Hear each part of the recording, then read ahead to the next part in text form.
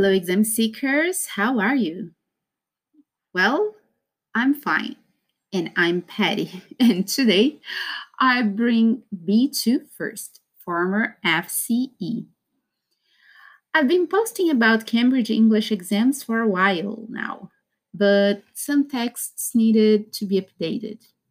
As the years progressed, the exams evolved, and some changes occurred along the way. So today, let's talk a bit about the B2 first, former FCE.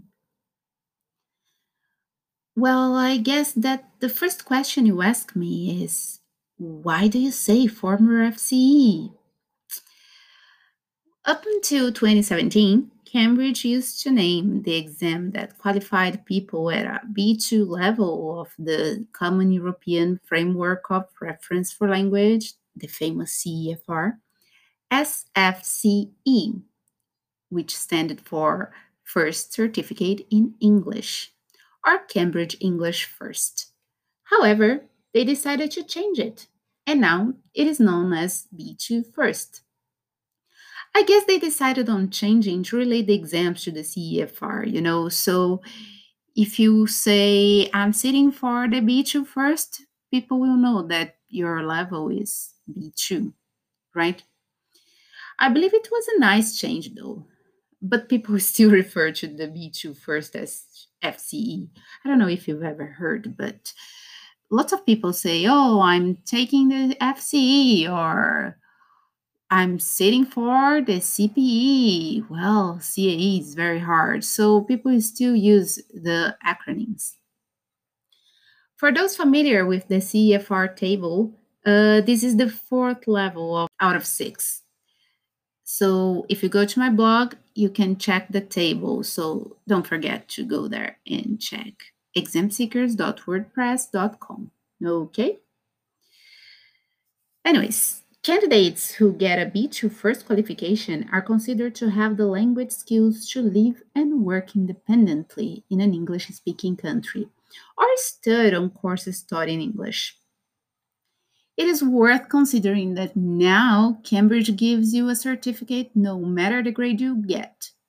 For instance, if you subscribe for the B2 first but end up getting a lower grade, you will not be left without a certificate, as it used to be before. But instead, you will get a B1 preliminary certificate, if that is the case.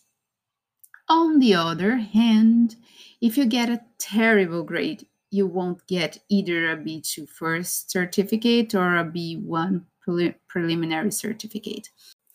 The Cambridge website explains it better with the model that you can check at my blog. But basically, you can pass at grade A from 180 to 190 points, pass at grade B from 173 to 179 points, pass at grade C from 160 to 172 points, and you get a B1 level from 140 to 159 points. So if you end up getting lower than 140 in your B2 first exam, man, then it will be a fail. Otherwise, you will still have the chance to get a certificate. Now, let me talk about the statement of result. Each person who sits for the exam will have a statement of result. In it, you will find out how well you did in each part, all divided. Besides that, you will also get your average and grade. If your score is appropriate for the level you're subscribed for, you will get the statement of result and the certificate. The statement of result will come out around a month after you take the exam, and you can check it online, while the certificate usually takes around 2 months to arrive at the center you set for the exam. But pay attention to this. It really depends on where you live. So if you live in the USA or in North America, it is different if you take the exam and you are in South America. If you are in Europe, that's probably quicker because, Cambridge is in Europe, right? Anyways, I had been teaching English for about 3 years when I sat for my first Cambridge English exam. If you go to my blog, you can check my first statement of results. As you can see, back in 2011, which was the year I took this exam, they still called it FCE. But if you take a look at my statement of results at the blog, you can check for my punctuation, the grades, and how well I did in the listening, reading, writing, speaking, and use of English. It is a blank and white paper, and it's a bit old. They changed a bit the model of the statement of results. Anyways, now you're probably asking me, uh, what is there in the B2 first, right? So let's talk a little bit about the test format. The B2 first test is divided into four sections: reading and use of English, listening, writing, and speaking. Each section is composed of different parts, and each one carries different marks, as you can see in the list at the blog. But for you listening to me, I'll be reading the topics. I'll try to make it as slow as possible for you to try and grasp the ideas. But I really recommend you to go to the blog to check it out. Reading and Use of English consists of 7 pieces and has, in total, 52 questions. You have up to 1 hour and 15 minutes to finish the exam. In this part, questions 1 to 24 and 43 to 53 carry 1 mark. Questions 25 to 30 carry up to 2 marks. And questions 31 to 30 to 42 bear 2 marks. You will come across exercises such as multiple choice questions, open close, word formation, gapped texts, and multiple matching. Listening consists of 4 parts, and you need to answer 30 questions related to different types of recordings.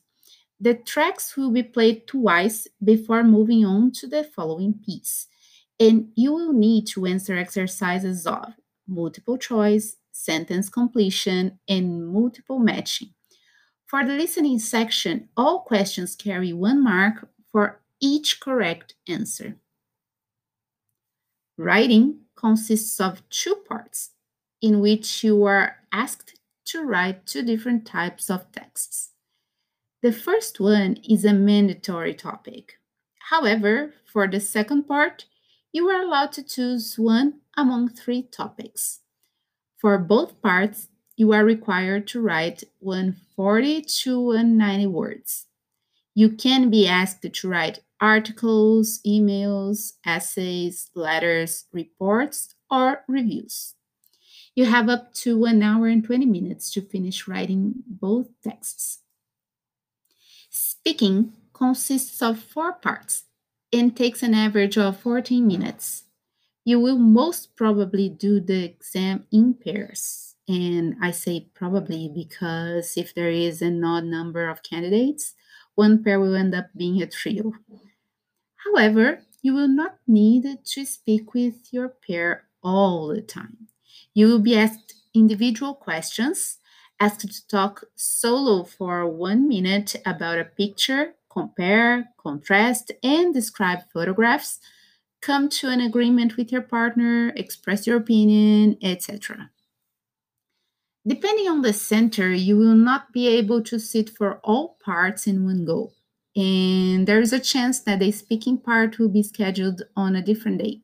So make sure you check all the dates beforehand so you won't miss any part of the exam, which can be extremely damaging to your overall performance. Also, the test can be paper based or computer based. Now, I guess this is the most important question. How much is the FCE? How much is the B2 first?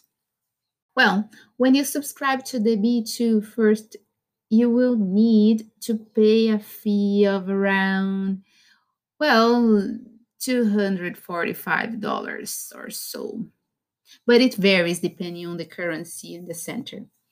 For that reason, on the Cambridge website, you can find a center near you and check all the requirements and values accurately. What is the website?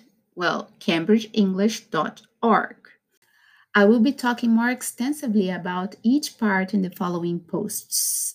However, should you have any question about the exam, feel free to leave a comment and ask. I would love to hearing from you and help you out with whatever you may want to know. Okay, well, this is it for today. Soon there will be more updates and content for you. But for now, don't forget to follow the blog at the Facebook page, on Instagram, and on Twitter. Have a great week and see you later. Bye